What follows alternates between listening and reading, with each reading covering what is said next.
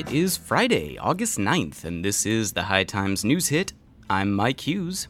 We're breaking down the top pot stories from the US and around the world, so let's get started. Now, the big story in the world of weed is Dr. Sanjay Gupta's recent mea culpa on medical marijuana. Gupta is CNN's chief medical correspondent and was once considered for the post of Surgeon General by President Obama. He had previously been opposed to medical marijuana, writing a high-profile piece in Time magazine titled "Why I Would Vote No on Pot." However, Gupta has done a 180 on cannabis. Here's what he had to say about it on Piers Morgan Live. As part of my thinking recently, I've apologized for some of the earlier reporting because I think we've been terribly and systematically misled in this country for some time, and I did part of that misleading. I didn't look far enough, I didn't look deep enough, I didn't look at labs in other countries that are doing some incredible research. I didn't listen to the chorus of patients who said, not only does marijuana work for me, it's the only thing that works for me. I took the DEA at their word when they said it's a Schedule I substance and has no medical applications. There was no scientific basis for them to say that. The science is there. This isn't anecdotal. This isn't in the realm of conjecture anymore. I mean, for a long time, we've just ignored these papers, but this was a drug, that was used for thousands of years. Okay, the cynical stance here is that it's easy now to come out in favor of pot. After all, a majority of Americans favor outright legalization, and an overwhelming majority support medical marijuana. On top of that, it's also an excellent time to cash in on pot given its popularity. And in fact, Gupta has a documentary called Weed, airing August 11th on CNN. However, it is rather rare to have such a high-profile player admit that we as a people have been systematically misled about pot for 70 years, and it's exceedingly rare to have that high-profile person apologize for his role in misleading people. There's a great deal of good that Gupta can do simply by championing pot. His contributions to the normalization of marijuana as medicine can be invaluable. So, we'd like to congratulate Dr. Gupta for reconsidering the issue and for doing something that far too many public figures view as a sign of weakness: changing his mind. Okay, so speaking of change, last week the news hit was pleased to welcome New Hampshire as the 19th state to legalize medical marijuana. You might recall that New Hampshire wasn't the only state one signature away from approving pot as medicine. The Illinois legislature also passed a medical marijuana bill in June. That bill awaited Governor Pat Quinn's approval, and last week, Governor Quinn signed it into law, making Illinois the 20th medical marijuana state. The Illinois medical marijuana law is considered one of the strictest in the nation, and although Governor Quinn signed the bill last week, it likely will not be operational until the summer of 2014. The law will begin as a 4-year trial program. It establishes 60 state-licensed dispensaries and recognizes 42 conditions as eligible for treatment with medical cannabis. Additionally, strict dosage limits will be enforced. Patients are allowed a maximum of 2.5 ounces of medical pot every 2 weeks, and medical cards will be used to indicate how much pot has been purchased. They're doing that in an effort to prevent what lawmakers call stockpiling. Also, unfortunately, patients will not be allowed to grow their own medicine under the Illinois bill.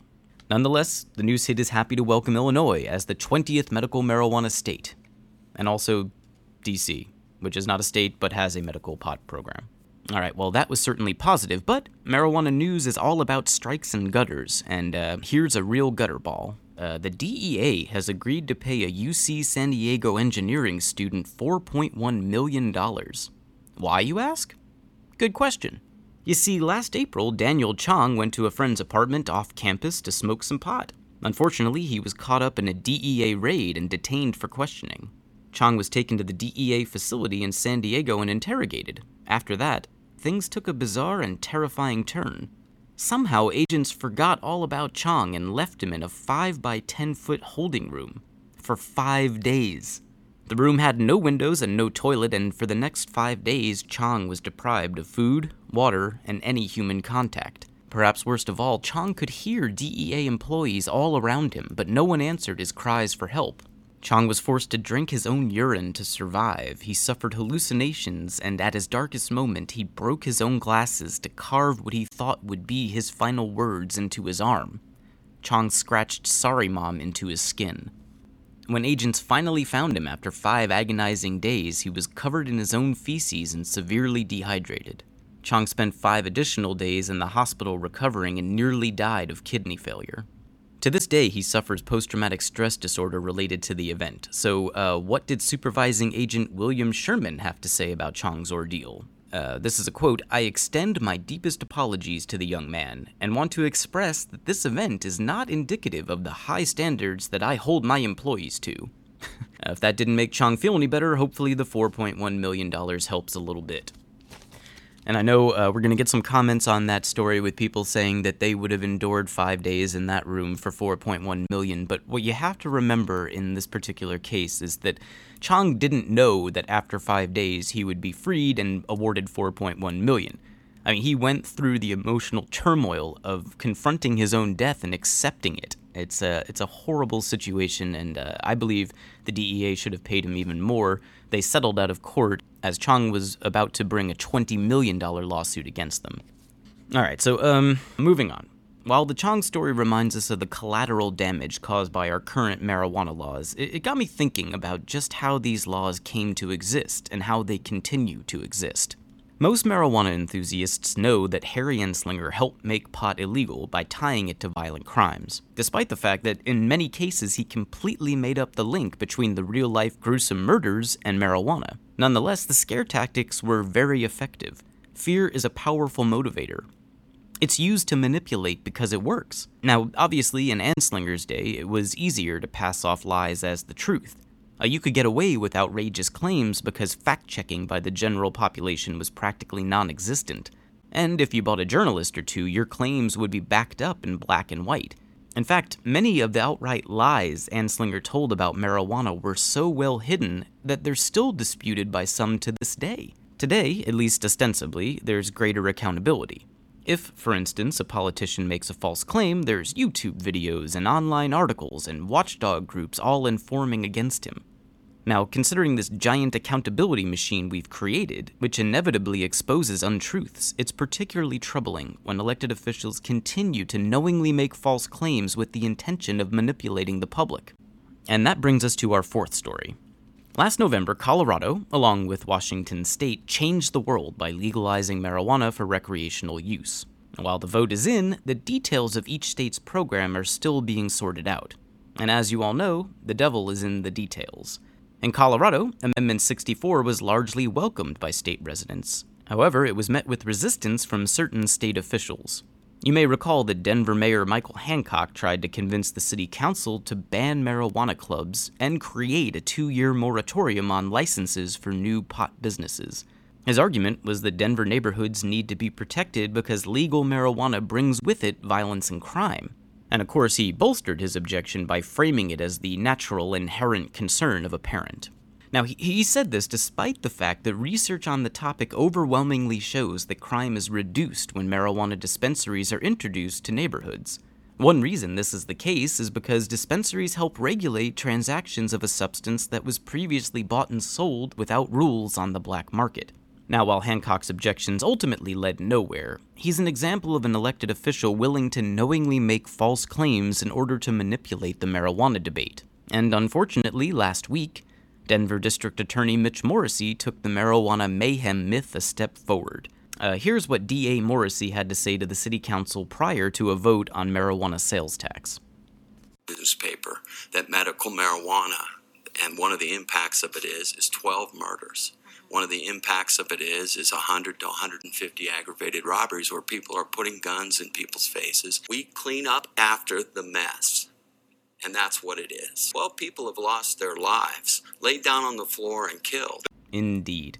So naturally, when confronted with the uncomfortable question of proof, Morrissey was able to back up every one of his claims with indisputable evidence, which he immediately offered to the public to peruse, analyze, and come to their own conclusions. What? Oh, sorry. No, he did not do that. He instead told reporters he used loose figures for his claims. And upon closer inspection, none, absolutely zero, of the murders he used to frighten the city council actually took place in a medical marijuana facility. Scrambling to back up his claims, Morrissey sent accounts of 9 homicides since 2007 that he says were marijuana-related. Remember, he told the city council the day before that there were 12.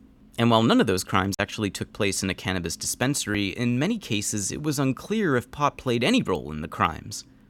Almost all of the murders Morrissey referenced were home invasions, and it's uncertain if any of the cases involved legal medical marijuana in any way at all. So, in reality, what Morrissey offered the city council, if anything, was proof of the need to regulate marijuana and remove it from the black market where crime occurs. However, as you might expect, the whole point here was money.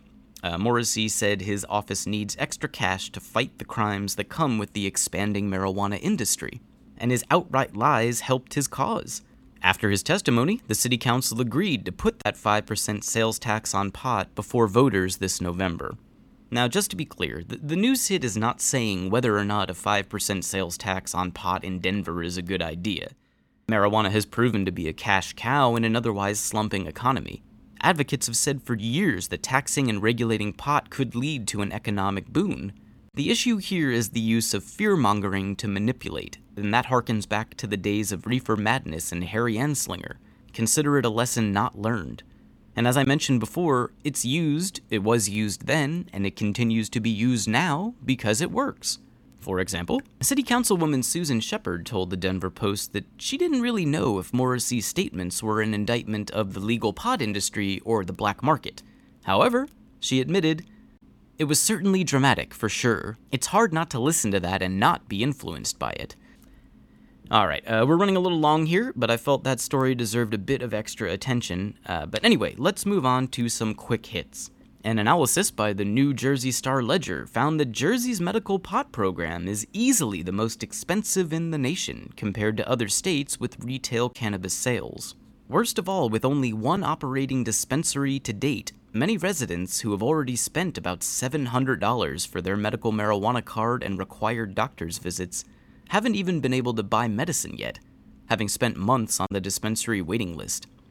One patient spent $1,000 before taking his very first puff of medical pot. And let's go to Uruguay. Uruguay is close to legalizing pot.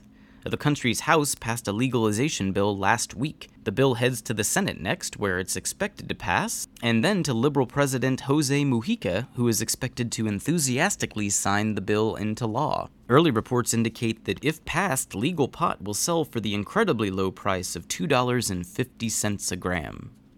So keep an ear out for the upcoming Uruguay Cannabis Cup. I'm sure that'll be coming soon. And finally, let's go to our old friend Justin Bieber. Last week, pot was found on a Bieber tour bus for the second time this year. The discovery was made by U.S. border agents as Biebs was making his way from Canada to the U.S. for a show in Detroit. Now, Bieber was not on that particular tour bus, and apparently the amount was so small that no arrests were made in the case. Back in April, while on tour in Europe, Swedish authorities found pot on a Bieber bus. In that case, no arrests were made as police couldn't determine whose weed it was. Okay, those are the top pot stories from the US and around the world. You could find those stories and more on hightimes.com, where you'll also find an article on bigger plants, better yields, how container size and trellising can impact your harvest. So check that out. And don't forget to follow me on Twitter at mycues_, and go like the News Hit Facebook page. And, as always, you can email me the marijuana news stories you think we should be covering. If you're so inclined, you could reach me at newshit@hightimes.com. So keep that feedback coming. It's always appreciated. This has been the High Times News Hit. I'm Mike Hughes.